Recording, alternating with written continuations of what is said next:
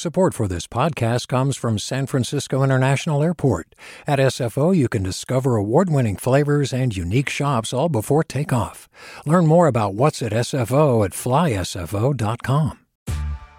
Hey there, this is Brittany Luce from NPR's It's Been a Minute. KQED's podcasts like The Bay Curious, Mindshift, Right Nowish, and more all tell the stories of the Bay and beyond with reliable, human-centered journalism.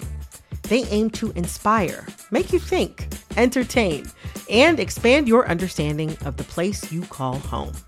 Here's how you can support podcasting at KQED. Showing your support is easy, and you can join Brittany in supporting KQED Podcast too at donate.kqed.org/podcast. That's donate.kqed.org/podcast. From KQED. I'm Erica Cruz Guevara, and welcome to The Bay. Local news to keep you rooted. Kind of hard to believe, but it's election season again, and on June 7th, Californians have some big decisions to make both locally and statewide. And in San Francisco, voters have a huge question before them about whether or not to recall the city's top prosecutor, District Attorney Chesa Boudin. Now, this is a big deal because the DA makes a lot of big decisions about what criminal justice looks like in the city. Chesa Boudin was a public defender who grew up with parents in prison, and when he first got elected in 2019, he promised progressive reforms around prosecution and police accountability. Now he faces a recall. The folks who want him out of office say he hasn't been tough enough on crime and that the city is less safe under his leadership as DA. So in this episode, we're sharing an interview between Chesa Boudin and KQED's Marisa Lagos and Scott Schaefer. It was recorded in front of a live audience at our headquarters in San Francisco. They talk about his record, his approach to prosecuting crime, violence against Asian Americans, and so much more. So stay with us.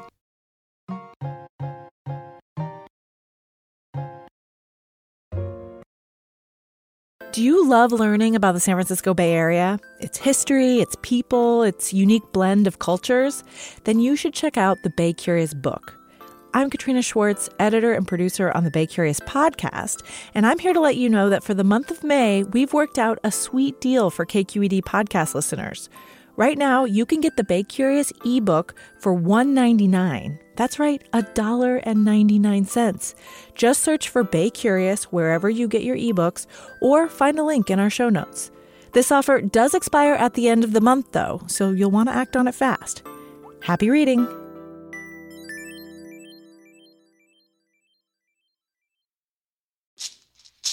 Hey, it's Glenn Washington from Snap Judgment, and if you love what you're hearing, and I know you love what you're hearing, please consider becoming a KQED member. You get special access to cool events, behind-the-scenes footage, and so much more. Plus, you'll sleep better at night knowing you did your part for the community you depend upon. It's in you. Please be in it. Visit donate.kqed.org/podcasts to sign up now. That's podcast with an S. Thanks. Chesa, we didn't really expect to begin tonight's conversation talking about your family, but we know that you had a loss in your family. Your mom, Kathy Boudin, died this past weekend. Our condolences to you. She sounds like she was quite an extraordinary woman. Yeah, she died on May 1st. She'd been fighting cancer for 7 years. I was lucky to be at her bedside when she died with my father. There's never a good time to lose someone you love, someone as close as a mother is. And I know she desperately wanted to live long enough to see me beat this recall. So it's a sad time. It's just a week before what would have been her first Mother's Day as a grandmother. Mm-hmm. Wow. You had an interesting childhood, let's say. Both of your parents were part of the Radical Weather Underground group. They served time for their part in a robbery. And you were very young when that happened initially. And of course, you grew up having your parents incarcerated. How did that affect you? You know, I don't remember being 14 months old and them leaving me at the babysitter and never coming back. I don't remember them getting arrested or even when the judge sentenced my mother to 20 years to life and my father to 75 years to life. My first memories are waiting in lines at prison gates to go through metal detectors, just to be able to give my parents a hug. And even before I understood what the law was or how the criminal justice system worked or what mass incarceration was, I noticed as a child that the lines at those prisons were almost all women and children of color. It affected me because I saw and lived firsthand the failures of this country's approach to crime and public safety. I saw that we'd built a system of mass incarceration. We led the world in locking people up, and it wasn't making us safer. We weren't rehabilitating people who'd committed crimes. We weren't meaningfully supporting victims of crime. And it was bankrupting local governments, starving our communities of the resources needed to invest in education and housing and mental health or drug treatment. How did it affect the way you think about second chances and taking responsibility for what you've done? Well, I know that we all get second chances in life. All of us do, and we need them, and I believe in them. I also know that we have to take responsibility for the mistakes that we made. I watched my parents. My mother pled guilty to a crime that she committed, and she served a very serious sentence as a result. She expressed remorse, again, before I can remember, and consistently to me, to the public, and in every way and opportunity she had. She lived her life in a way that exemplifies redemption. While she was in prison, she did life-saving work around HIV/AIDS during the height of the pandemic. She taught literacy and parenting classes to other incarcerated women. I grew up watching someone who had done a terrible thing that had cost lives, that had destroyed families and ripped a community apart. And I watched the ways in which she reinvented herself to try and make good for all the people around her. I believe that we are all more than our worst mistake. I know, because I've seen it, that human beings have the capacity to change. And that's a critical thing we cannot forget when we do this work, any work. So a lot of the things you're talking about right now are the things you ran on, right? And the climate politically, socially has changed, whiplashed even in the last few years since your election and when you ran in 2019. We've seen, especially property crimes in San Francisco increase, and a lot of concern among the public, a lot of people that don't feel safe. What do you sort of make of this moment before we get into the details on your term politically, and just, the change between the conversations we were having when you were running, the George Floyd protest, and how we've come around since then? The world has changed a lot since I ran for office, since I was sworn in to office. And I've had a steep learning curve. I've learned a lot. I was never an elected official before. I was never a prosecutor before I was sworn in. I also had never heard of Zoom before I was sworn in, right? So it's been a steep learning curve on lots of fronts, and in a context in which everything about the work we do has changed. The courtrooms in which we prosecute cases have been reduced to about 10% of their pre-pandemic capacity. Every kind of challenge you can imagine we've confronted. Look, at the end of the day, what my office does and what my priority is making people safe in San Francisco. We want people to be safe. We want people to feel safe. And when people don't feel safe, whether it's because crime rates are rising or because there's a perception that crime rates are rising, or maybe some of both, we've got work to do. And that's why we're focused on things that are not only going to react to changing crime trends, which is what traditional prosecutors do, but we're being proactive. That's why, for example, I look at guns and gun violence. That's the number one threat to public safety anywhere in this country. We proactively went after companies that are manufacturing ghost guns, guns that are designed to be used in crimes, to be untraceable, to be sold to anybody and everybody, including people with a criminal record. That's the kind of proactive approach that I and my office are taking to lead the way on making San Francisco the safest city in America. One of the reasons there is a perception that crime is going up is a lot of these viral videos that we've seen with smash and grab, crimes downtown. And there was one in particular that I think was one of the earlier videos where this guy was in a Walgreens on a bicycle, and he, rode out of the drugstore with a bag full of stuff that he had taken. And that is not the kind of crime that I think you ran on cracking down on. It was not a violent crime, it was a property crime.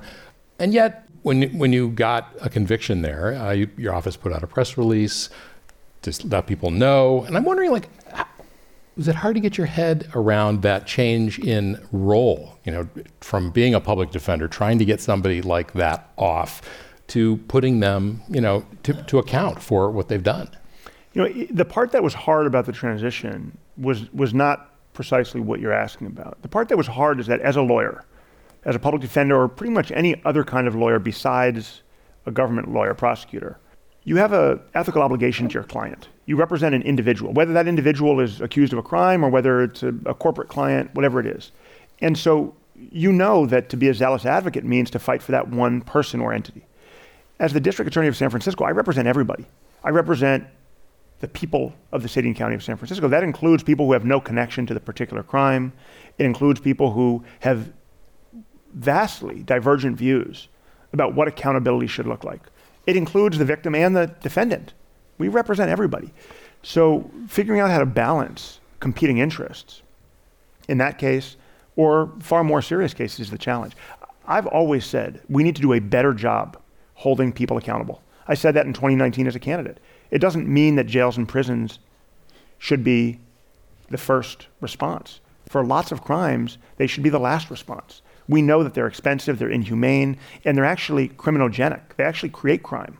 There's ample evidence and academic research that shows us for lower level offenses, especially, diversion programs are a far more effective way to prevent future crime while holding people accountable in ways that are meaningful.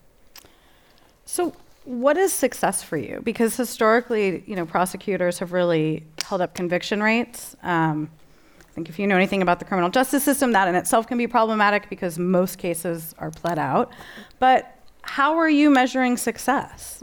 Well, conviction rates also incentivize individual prosecutors and prosecutors' offices to cut corners. And cutting corners can lead to wrongful convictions. It can lead to withholding evidence. One of the things that I committed to doing in 2019, and this is the heart of your question, Marissa, we measure success in part based on following through on the commitments that we made to voters. I committed to create a model independent innocence commission, and I did that, led by a professor, a retired judge, forensic experts. And just a couple weeks ago, they identified a man who had been wrongfully convicted of a murder, served 32 years in state prison for a murder he did not commit. And a judge in San Francisco reversed that conviction. That's doing justice not only going forward, but also looking backwards. We measure success based on the extent to which we can implement policies and practices that are ethical, that are evidence-based, and that make San Francisco safer. I'm particularly interested in more effective ways to hold people accountable and increasing investment in services for victims of crime. So how should voters make that assessment, given some of the things you're talking about we may not know the answers to for years? That's true. Recidivism, for example, is usually measured in increments that are longer than I've been in office. That's another part of the problem with the recall, right? It's not about good policy. It's about politics. They're not interested in a conversation about what would actually make us safer. Nobody who's supporting this recall is looking at evidence-based practices or talking to criminologists. They're promoting fear, and they're using the kinds of tragedies that occur in every jurisdiction in this country to undermine policies that are grounded in racial justice, evidence, and public safety. You still have to, if you're a victim of crime, and we've all been victims of property crime in the past several years. And before that. And before that as well. The good point. To be fair. To be fair. But if you're a victim or your family has been victimized, you want some measure of accountability. You Absolutely. want there to be some kind of punishment. You want them to pay a price. We all need that. Yes. Not just the victims. All of us as a city, as a society, we need accountability when people commit crimes. And so what do you say to those who might feel, the statistics may not actually bear it out, but they feel that you're soft on crime, that you're too much looking for diversion, or that you're looking for the root causes, but this crime happened and you have to deal with it. And the criminals have that message, right? That's a lot of the rhetoric, is this idea that you are soft on crime and therefore people are doing things they might not have done otherwise. I've heard a few people on Twitter say that. Yeah. The paragon of civil conversation. Exactly. Well, but the reality is facts matter, right? So let me just give a few facts. I've been in office less than 2.5 years. The recall started the week I was sworn in, but I've been in office less than 2.5 years. If you look at the police department's crime dashboard, this isn't my data. This is crimes reported to the San Francisco Police Department during the time I've been in office, and you compare it to the exact same time period prior to my administration, there have been 26,000 fewer reported crimes during my tenure. 26,000 fewer crimes. That's about a 20% decline in reported property crime and about a 19% decline in reported violent crime. To be fair, the whole world locked down for Totally. several months. Oh yeah, I'm not taking credit. I'm just saying if there's a perception that crime is rising, and if it is rising in certain categories, which we know it is, and to be fair, the whole world locked down and the world changed and crime trends changed, to focus on me or on my office as somehow being responsible for changes in the context of a global pandemic is not only dishonest, it's dangerous because it simplifies and dumbs down a conversation that we need to be having collectively about what is going to make us safer. And we've done studies, outside agencies, peer-reviewed academic studies that predate my administration about diversion, for example.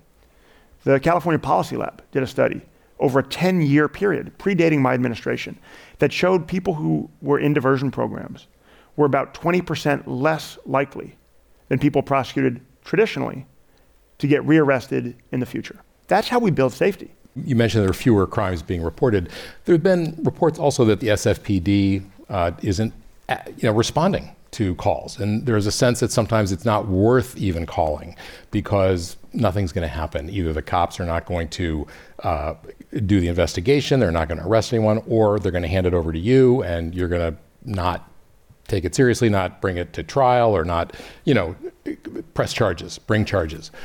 So what's your response to that dynamic? How important is it for the DA and the cops to have a good, healthy, trusting relationship? Because that doesn't seem to exist right now.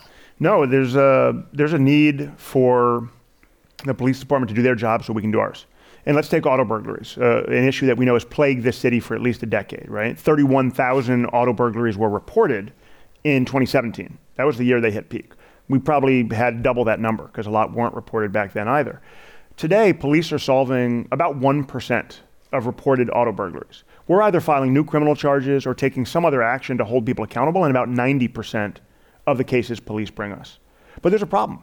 I don't care whether you believe in the death penalty or restorative justice, anything in the middle. We can't hold people accountable using any approach if police don't make arrests. And if you're only making arrests in 1% of reported auto burglaries, no wonder, as Marisa was saying, some people think they can get away with crimes. Has nothing to do with my policies, has nothing to do with what we're doing in the courts or not doing in the courts. If you commit an auto burglary in San Francisco, there is a 99% chance, even if it gets reported, that the police will not arrest you. Chief Scott, in front of the police commission a couple weeks ago, was asked about this, was asked about why clearance rates, the rate at which police are solving crimes that are reported, has declined by about 60% over the last 10 years. They asked him about auto burglaries and property crimes. He says most of the time, there's zero follow-up investigation. That's a problem that's way upstream. And whoever the district attorney is, today, tomorrow, 10 years from now, we can't solve that problem if police aren't figuring out how to make arrests. So what can we do then to lower property crimes here? I mean, a lot of what you've talked about obviously is aimed at getting at root causes, but again, takes time. The police department will say part of the problem is we don't have enough staff. What do you see as the chief law enforcement officer here as a way to tackle what are truly, to your point, staggering statistics when we talk about smash and grabs, auto burglary, and increasingly shoplifting? Yeah, these have been huge problems in San Francisco for at least a decade. And so again, we need to be clear about causality. The recall folks want victims of crime and the public in general to associate these crimes with my administration. But the data shows they were far more prevalent in 2017, 18, and 19 than they are today. Still real problems that we need to solve. So here's what we do about it. First of all, a historic expansion of victim services. When people are victimized, even if police don't make an arrest, which they don't in most cases, we need to make sure that we're stepping up to help victims. When I took office, there had never been a single victim advocate focusing on property crime victims. We created a victim advocacy team focusing on property crime. That's a small step. The other thing is we need to recognize that what's driving property crime in San Francisco, regardless of the root causes for individual people arrested shoplifting or stealing from cars, is massive international fencing operations.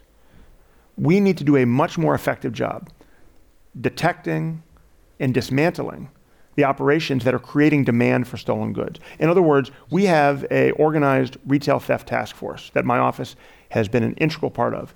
In my first year, we participated in a multi-jurisdiction operation that seized $8 million in retail goods that had been stolen from San Francisco. Just last week, in partnership with ABC, the Alcohol Beverage Enforcement Agency of the state of California, we went after a fencing operation at a retail store here in San Francisco. We need to stop focusing narrowly on that person in the video that gets arrested shoplifting, because police make arrests in 1 or 2% of those cases.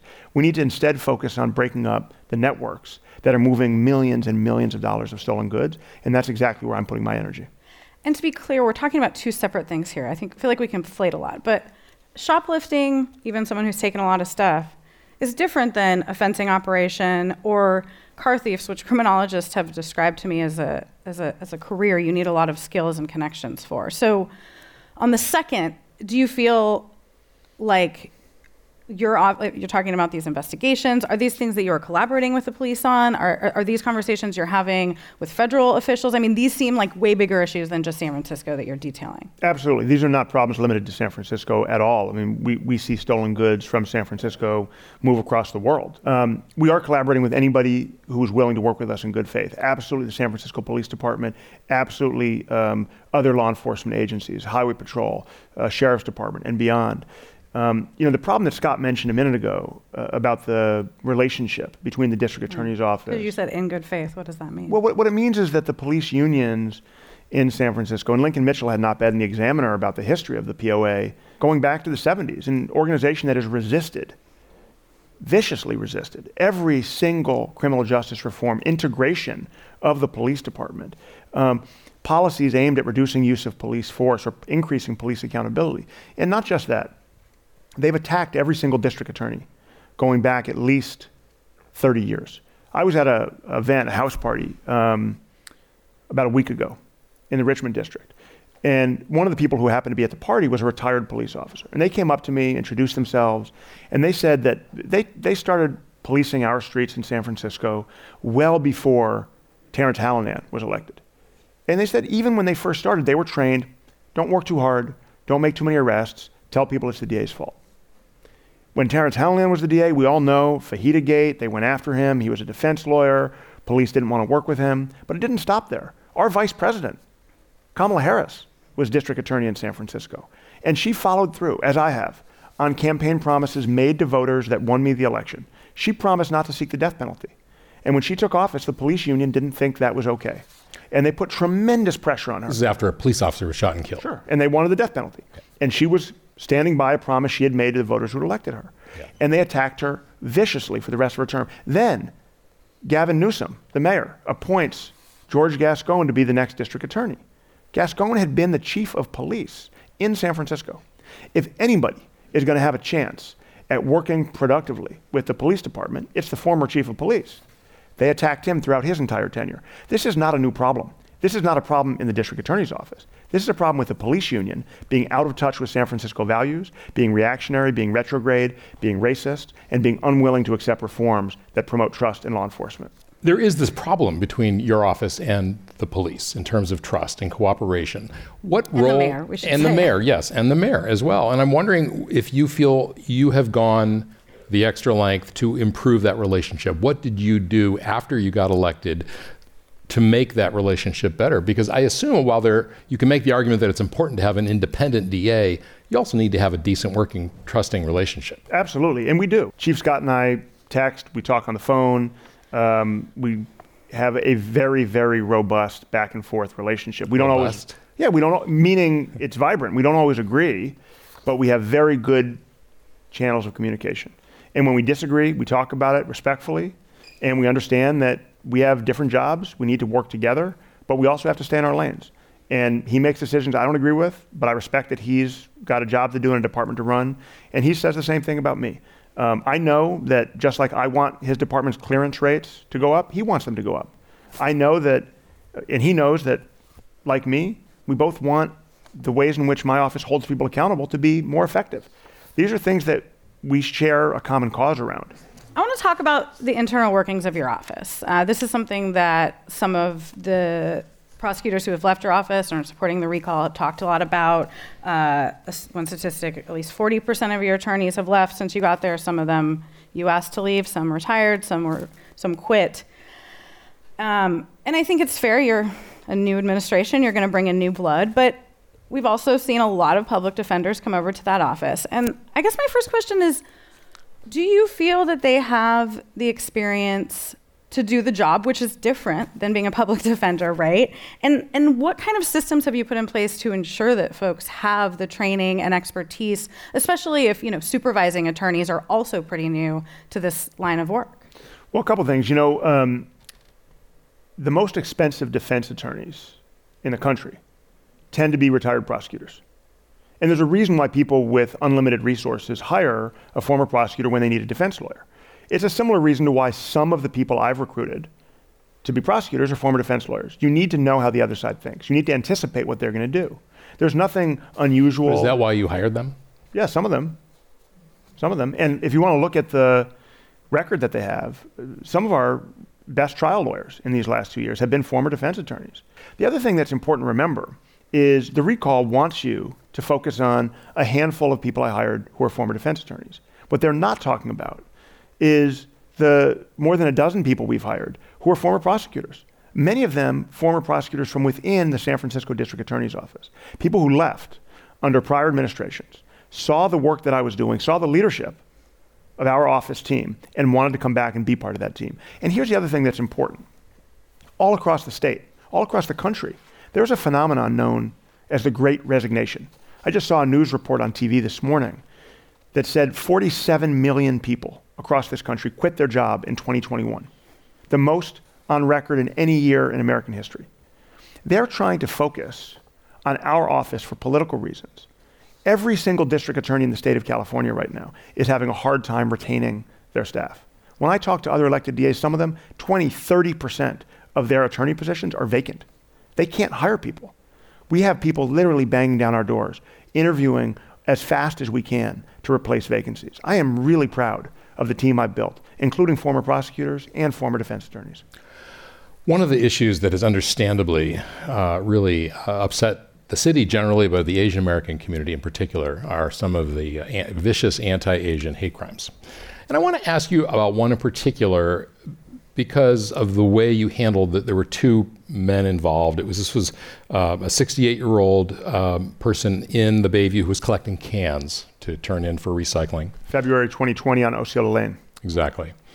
And there were two guys. One beat him up, made fun of him, while the other one shot a video of him. I got to correct your facts. Please. Because these are important. Yeah. But I know the case, as you can tell. One of them, you had a stick, was another recycler, had a stick and threatened him with the stick, swung it at him, and then stole his cans.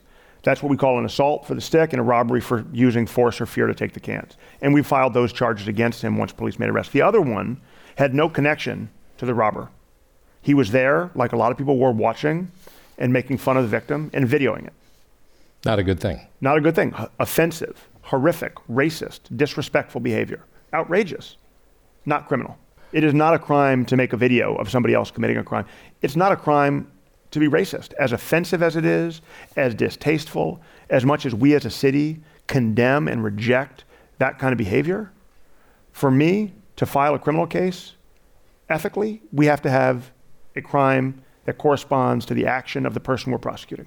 And making a video of someone else being a victim of crime is not a crime. But there was a charge, right? He was not charged. He was not. He was not diversion, charged. Right? What we did was first of all, the police arrested him, and we looked at the evidence and we said there's no cognizable charge from this behavior. If he had been complicit in the robbery, if he'd been participating in the robbery, if he had used force against the victim, absolutely we would have been able to file criminal charges. But simply being disrespectful, racist, rude, and making a video is not a crime. What did the victim want? The victim wanted us not to move forward with charges. He was very clear. We worked with a community partner. The victim was a Toisanese speaker. And so we worked with interpreters through community organizations that were helping the victim with housing and with the other immediate aftermath of being a victim of a violent crime. He said unequivocally that he did not want us to move forward and prosecute, that he didn't want to testify. And he particularly said, with regard to the younger man who had made the video, that he understood that this young man had made a mistake, that he was young, that young people need education, they need to learn, and that he wanted an apology. We tried to follow his lead, and we referred this young man to a diversion program, a restorative justice program, through which he was able to articulate his apology, to come to terms with the ways in which his behavior, whether or not a crime was alleged against him, was absolutely unacceptable and shattered a sense of safety and security, not only for the victim, but for so many of our Asian American brothers, sisters, and siblings in this city. That was before the pandemic. A month later, President Trump started scapegoating Chinese Americans, started using racist, inflammatory rhetoric, empowering white supremacists across the country. In Atlanta, there was a mass shooting. In San Francisco, we've seen an increase in not just hate crimes, but hate speech. We know the cause of that is white supremacy. We know the cause of that is Donald Trump empowering racism and xenophobia and scapegoating. And we know that the Chinese American community, in San Francisco in particular, has suffered with dignity and with pride and with perseverance racism and oppression and exclusion as long as there have been Chinese Americans in this city. We are proud of the history of Chinese American perseverance. We're proud of our Chinatown, the oldest in America. We're proud of being the city in the 48 United States, continental United States, with the biggest Asian American population. And we are proud of the work I've done as district attorney and my office has done to expand services specifically for Asian American crime victims. When I started, Scott, we had one Chinese-speaking victim advocate in the entire office. One. I appointed the first ever Chinese American head of victim services. We increased the number of Chinese-speaking staff in our office by well over 500%. You must hear from folks who are victims. They see elders being assaulted or, beaten, and they want retribution. They want hate crime charges. What do you say to folks? Because those are not easy charges to get convictions on, right? Yeah, the first thing is, look, whether it's a hate crime or just any old crime, a robbery, an assault, a murder, we need to do a better job keeping our community safe. We need our Asian elders to feel safe doing their errands, going to the grocery store, taking public transportation. And I hear from people who are scared. Angry. And angry. Yeah, they want to be protected. They want to know that they can go out and about, live their lives without being targeted, especially without being targeted because of their skin color or their language or their immigration status. And so I made it a priority back then to do everything I could to stand up and stand with the Chinese community. We did merchant walks, but we said, this is not a Chinese virus, the way Trump is saying. This isn't only Chinese businesses or Chinese communities that are impacted. Come shop in Chinese businesses. Continue to spend money. We did a public safety announcement that we asked media outlets to broadcast, informing the community about hate crimes and about the scapegoating that was happening before the city had even shut down. And more than that, when it comes to holding people accountable, I am really proud of my record when it comes to crimes against Asian Americans. I have personally gone to the hospital to visit Asian American victims of violent crime. I've personally gone to court and argued to detain people who've committed violent crimes because I don't think it's safe for some of them to be released from custody. And we have a dedicated hate crime specialist in our office who doesn't only handle hate crimes, every single hate crime that comes into the office, but also is a point of contact with other district attorney offices around the Bay Area. And through that partnership and that liaison, we've been able to file hate crimes in cases that were presented to us as by police as a simple assault. Because we've made the connection, we've seen a pattern of behavior, we've cooperated and collaborated with other law enforcement agencies, and we've been able to do the job the community wants. And look, the leadership in Chinatown, the leadership in the Chinese and Asian American community in San Francisco, they see the work we're doing. You look at who's opposing this recall in the Asian American community, the Chinese leadership. I am proud to stand with every current and former recently elected Chinese American. Former President of the Board of Supervisors, Norman Yee, Mabel Tang, Phil Ting, Gordon Marr, Eric Marr, Sandra Lee Fuhr, the Rose Pack Democratic Club. We could go on and on. The leadership of the Chinese community sees Judge Tang, Julie Tang, folks who see the work that we're doing every day, who understand the challenges that we face, are saying to voters, reject this recall. Vote no on Proposition H. All right, you brought up pretrial detention, and this is an interesting one because I first met you because of bail reform, right? You might have been on this stage in a different iteration of this auditorium. It was a phone call, if I recall properly, but the first time we talked was around, this issue of bail reform, money bail reform, and the idea that it's not fair to hold people in jail pre-trial just because they don't have the money to get out. And a lot's changed since then, both because of state policy, but also because of the pandemic and the fact that a lot of people, they're just, there was a push within the larger court system to not hold people. But I'm curious, you also talk a lot about how judges overrule your lawyers a lot, and you were asking for pre-trial detention. And I guess I'm wondering if you feel like anything that you pushed is backfiring now in the cases you see. Well, let's be really clear for folks who aren't as familiar as you are about what money bail is, how it works, and how it doesn't work. Money bail is a system really unique to the United States and the Philippines, where we have for-profit companies that make the decision about who is in jail pending trial and who gets out. And it's a system that's based on wealth. It's really problematic for two reasons. The first one is that it undermines equal protection under law because it results in poor people who are presumed innocent being held in jail simply because of their poverty. It also undermines public safety. And as district attorney, one of the things that's unacceptable to me is that under a money bail system, someone who's really dangerous can be back on the streets within hours simply because they have enough money to pay a bail bondsman.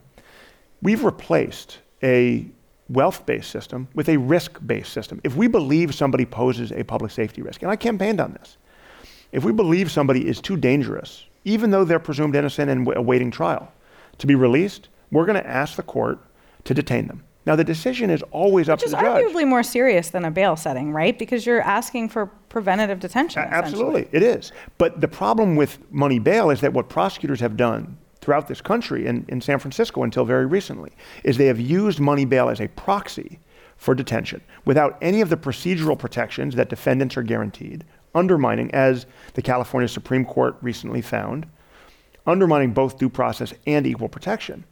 It's also problematic because judges and prosecutors are guessing at how much money somebody has. They're guessing, they're saying, we don't want you to get out of jail, so we're going to set bail at $1 million.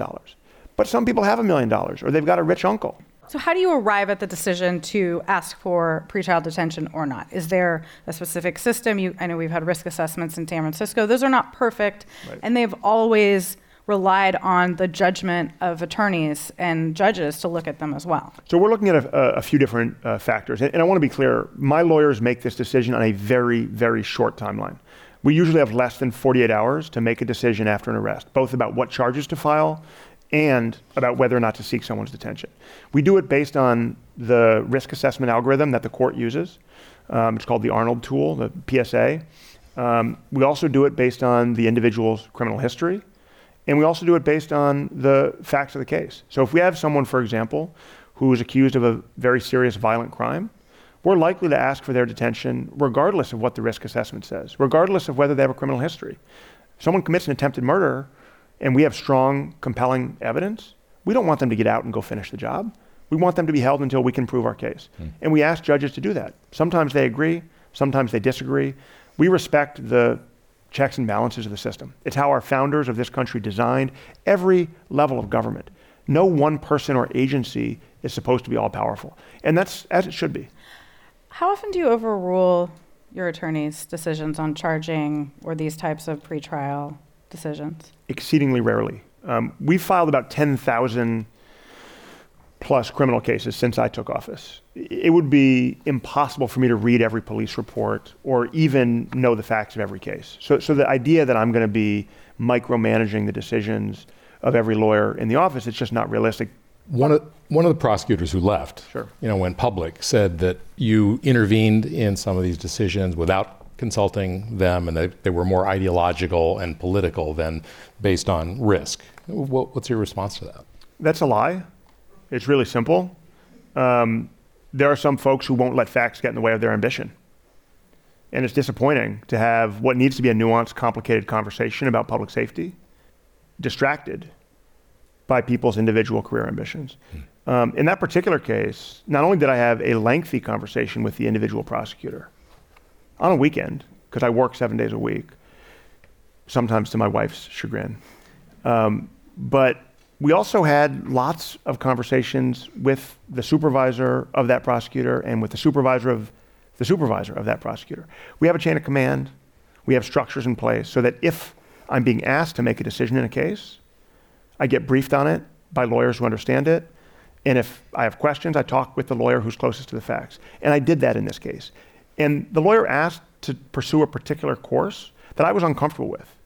Can you say what it was? Sure. The lawyer believed that someone who was severely mentally ill should go to prison for the rest of their life. And the family of the victim understood the mental illness at issue and overwhelmingly wanted this person to go to a locked state hospital, not state prison. What was the crime? Murder. And the lawyer said that they believed, notwithstanding the opinions of 3 separate expert witnesses, 2 of them appointed by the court, not hired by the defense, that this person legally was so mentally ill that they had to go to a state hospital, not prison. Notwithstanding those 3 expert opinions, this particular prosecutor really wanted to send this young mentally ill man to prison for life. I was uncomfortable with it, but I deferred to her judgment as the lawyer prosecuting the case, and I let her make the case to the jury.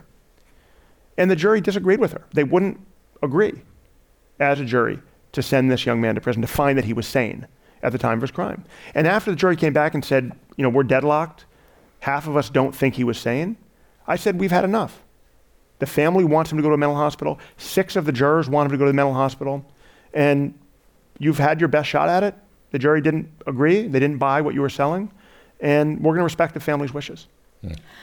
You bring up what the victim's family wanted. There are clearly other cases that have been brought up in this recall where the victims are not happy with the charges that you filed or the way that you've handled them.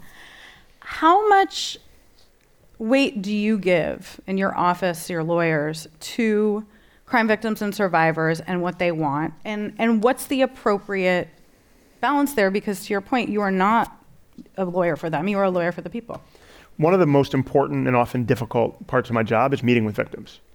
And I've met with so many families who have dealt with a homicide or survivors of sexual assault, and victims of less serious crimes too. It's a critical part of my job. Everywhere I go in the community, I talk to people who've been victims of property crime. And as difficult as those conversations are, it's something that I always keep with me. Those conversations, the pain, the suffering, and the challenges that we as a system, not just my office, but collectively across this country have with finding meaningful ways to make people who've been harmed whole, are very real, deep challenges. And there are some victims who want the death penalty after they've had their car broken into, right? It's not normal, but there's some of them who want that. And there's some who are victims of horrific family sexual violence who don't want prosecution at all.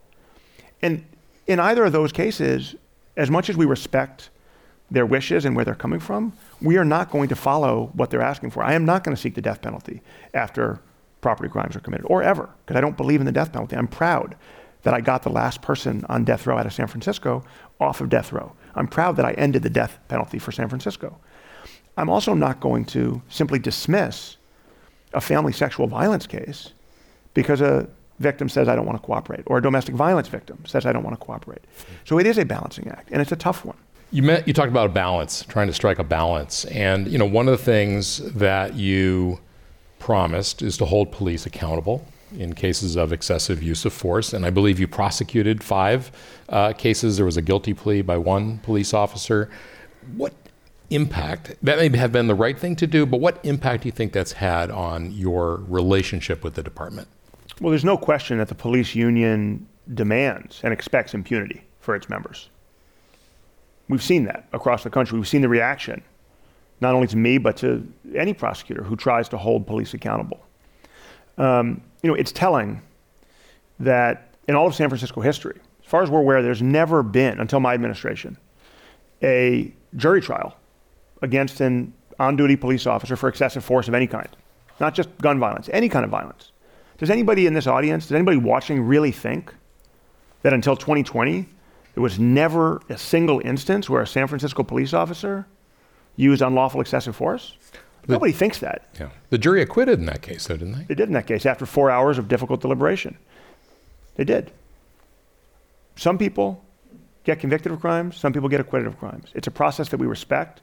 The jury worked tremendously hard, and the entire police department pulled out all the stops to help ensure that that police officer was not convicted for crime.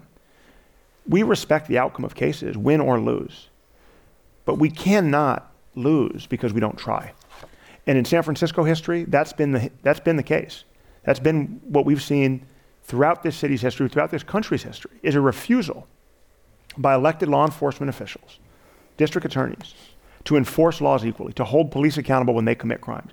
Can I ask, though, you put 3 prosecutors on that case. I think most homicide cases have 1. I mean, is that proportional? It's proportional to the resources that we were up against in that case. No criminal defendant, probably in the history of San Francisco, has ever had as much support as that police officer defendant did. They've never had they had police officers coming in to testify for him. People who hadn't given us their statements, who weren't cooperating with us. We had the police department blow up a long-standing agreement, use lies and misinformation and spin to justify walking away from an agreement so that they could generate press to taint the credibility of that process. That never happens in a criminal case. You think the chief tried to taint the credibility I think of the that department case? did. I think the department did. I think the police union absolutely did. And I think they put the chief in a very, very difficult position. What do you think of the media coverage you've gotten? Sorry, what was the question? No, I couldn't hear. I thought you were stunned. I heard you. Yeah, the media is a fourth branch of government. We've got the judiciary, we've got the legislature, we've got the executive. I'm part of the executive branch. The media really is a fourth branch. We need, collectively, for democracy to function, we need to be able to rely on the media to educate people about what's happening and to elevate the level of conversation we have about difficult, complex civic issues. I think across the country, there's been a real deficit when it comes to our understanding of complex issues like public safety, criminal justice, police accountability in the last couple of years. And I think that's a trend we see in part because of the way that social media is impacting news coverage, right? The ways in which journalists are being evaluated based on how many clicks they get, how many new subscriptions their articles generate. And in many ways, that leads to a lowest common denominator form of journalism, people racing to get a tweet out, to break a story. Very, very little accountability, as we saw with President Trump, for blatant misinformation being spread, sometimes through mainstream media sources. If we're going to, look, the criminal justice system has never worked in this country. I inherited a system that was entirely dysfunctional. 2/3 of people getting out of prison statewide will be rearrested within a couple of years. In San Francisco, before I was elected, more than half of people released pre-trial would be rearrested while their case was pending. That's the system I inherited. On day one, I had 5,000 open criminal cases. 20% of them were more than 2 years old. So if we're going to fix that system, we need journalism to play a part in elevating the conversation. I think there's been far too much focus on Twitter dunks, on viral sound bites or videos. Let's take one example. You mentioned a video of someone stealing from Walgreens. That video went literally viral. International. Millions of people around the world saw that video. It generated hundreds of news stories. And the tweet said, #no consequences at Chesa Boudin. It was a journalist who put that tweet out. Here's what's problematic about that kind of journalism. So for there to be consequences in any criminal case, the first step is there has to be an arrest. In fact, the National Institute for Justice has published lots of research that shows the single biggest deterrent in criminal cases is not the severity of punishment, but is certainty of arrest. And we all watched as the guy went right past a security guard who didn't try to arrest him or detain him. And it took weeks before an arrest was made. Once an arrest was made, he spent 16 months in jail. He suffered a felony conviction.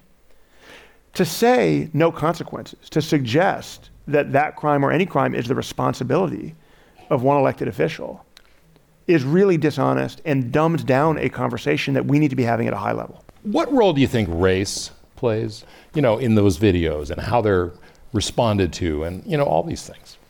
The way the media responds to it.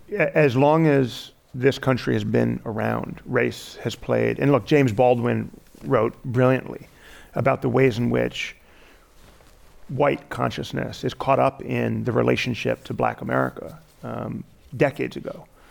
We know that the criminal justice system is racist. We know that policing in this country is racist. And we know that racism has deep, deep roots, written into our Constitution, right?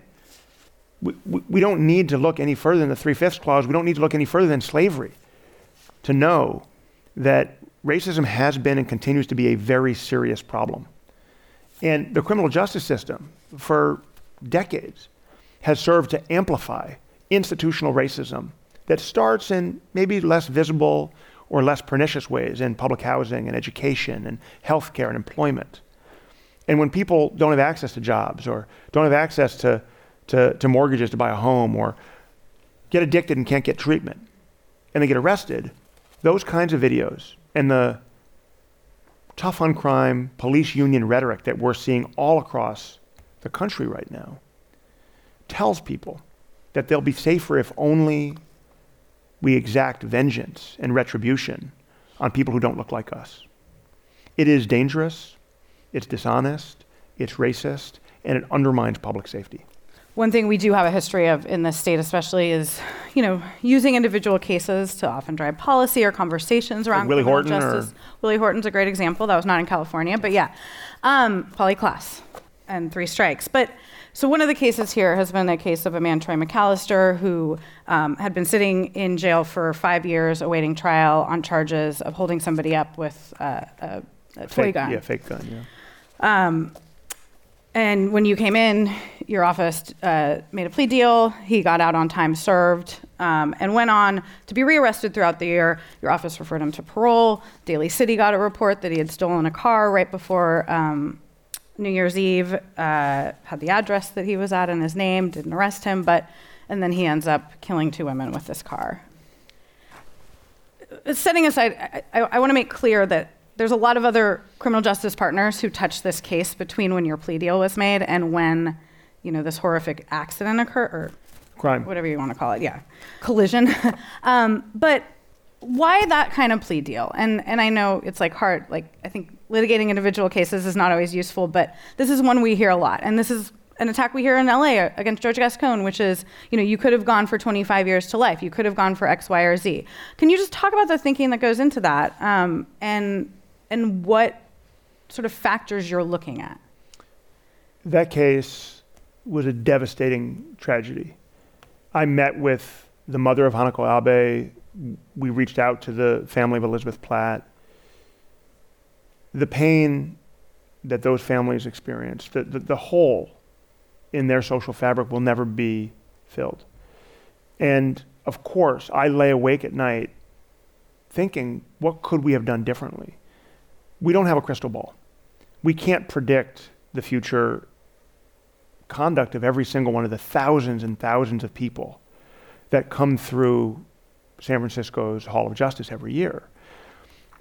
And we also can't put everybody in prison for life. The logic that says this could have been prevented if only he had been in prison for longer is a logic that leads us to mass incarceration. It's a logic that leads us to the death penalty. It's a logic that leads us to bankrupting our governments because we're only investing in building jails and prisons, not investing in building schools and hospitals. We know where that path leads. It does not lead to safety. It does not lead to the kind of vibrant community that I want my son to grow up in. And we know how the class family, the family for which the 3 strikes law at issue in this case, that I'll come back to, the Troy McAllister case, feel about the 3 strikes law that was passed in their sister's name. Some of their family, but yeah. Her sisters. Yeah, her sisters. I spoke with them yesterday. Yeah. And they're outspoken critics of the 3 strikes law that's named after their sister. They are supporters of my efforts to stop relying on what are called status enhancements. Now, the maximum punishment for a robbery under California law is 5 years. And Troy McAllister served a 5-year sentence. Now, you're right that we could have been creative and found ways to keep him in prison for longer. And if we had a crystal ball, we might have done that. But we have to make decisions in cases based on the information available. He had, believe it or not, a really good record in county jail. Well, I wanted to ask that because 5 years in county is not necessarily access to rehabilitation or a lot of the programs that you believe helps people change. So in a case like that, like, are you considering that? Absolutely. What they've done? Absolutely. We had letters of recommendation from case managers. We had certificates of completion from programs that he'd done. He was in a trusted job. Look, I'm not here to defend him. I'm prosecuting him right now. But we make decisions one case at a time with the information we have available. We are out of time, but we want to give you a chance to make your closing argument to the jury, to the voters. Well, I'll tell you what, my brother's a sixth grade science teacher in the East Bay, and he invites me to speak to his classroom pretty much every year, and that is a way more intimidating audience than any San Francisco jury has ever been. So I really appreciate being in a room full of adults. But the thing about it is this: we measure criminal justice outcomes in time frames, time horizons, that are far longer than I've been in office. We have serious challenges when it comes to public safety, and the recall does not want you to think about how to fix them. Politics are getting in the way of good policy. Everybody you trust opposes the recall. The Democratic Party, the Green Party, the ACLU, the Sierra Club, the Rose Pack Democratic Club, Bernal Heights Democratic Club, the Labor Council, the nurses, the in-home healthcare workers. Every single elected or formerly elected official who has taken a position opposes this recall. The teachers. Now, who supports the recall? Billionaire Republicans are bankrolling it, and the San Francisco Republican Party has endorsed it. Ted Cruz, Tom Cotton are tweeting about why I need to be recalled. And let's be really clear. These are the people who are responsible for eroding women's right to make choices about their own body. These are the people responsible for undermining voting rights, for undermining gun control laws. These are the people who packed the Supreme Court. They do not reflect San Francisco values. They do not reflect policies that are grounded in evidence that will make us safer. They don't care about victims' rights. They use victims as pieces of evidence to secure criminal convictions and lengthy sentences. And if they're not helpful for that, they don't use them. We have got to do better. We've got to be smarter. We've got to follow the lead of folks who are paying attention on the ground to the work that we're doing every day. Vote no on Proposition H on June 7th. Thank you so much for joining us tonight. Thank you. Thank you. Thank you. Thanks, Scott. Thank you.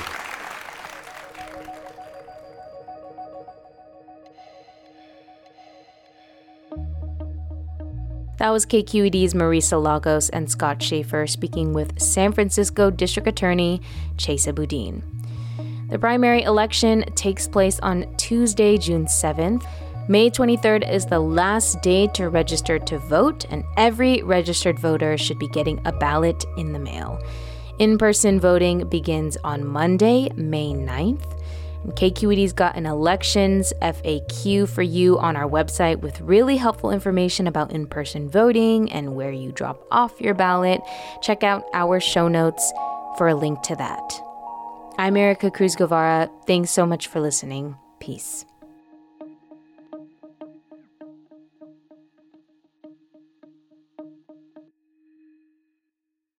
Hi, I'm Sasha Coca, host of the California Report magazine. Every week, we bring you stories about what connects us in the giant, diverse Golden State. Because what happens in California changes the world. I love this place. We were once seen as like the place to be, California. The land of milk and honey. That's where you go to Sunshine State, but we just have challenges right now. KQED's California Report magazine. New episodes drop every Friday, wherever you get your podcasts. Hi there, I'm Randa Abdel Fattah from Throughline. If you're listening to this podcast, you know that KQED produces exceptional storytelling that keeps you informed, inspired, and entertained. Their podcasts cover issues from your neighborhood to the entire country and everything in between. Support this work today. You can help us continue to bring quality podcasts to your ears. Just head to donate.kqed.org/podcast. That's donate.kqed.org/podcast.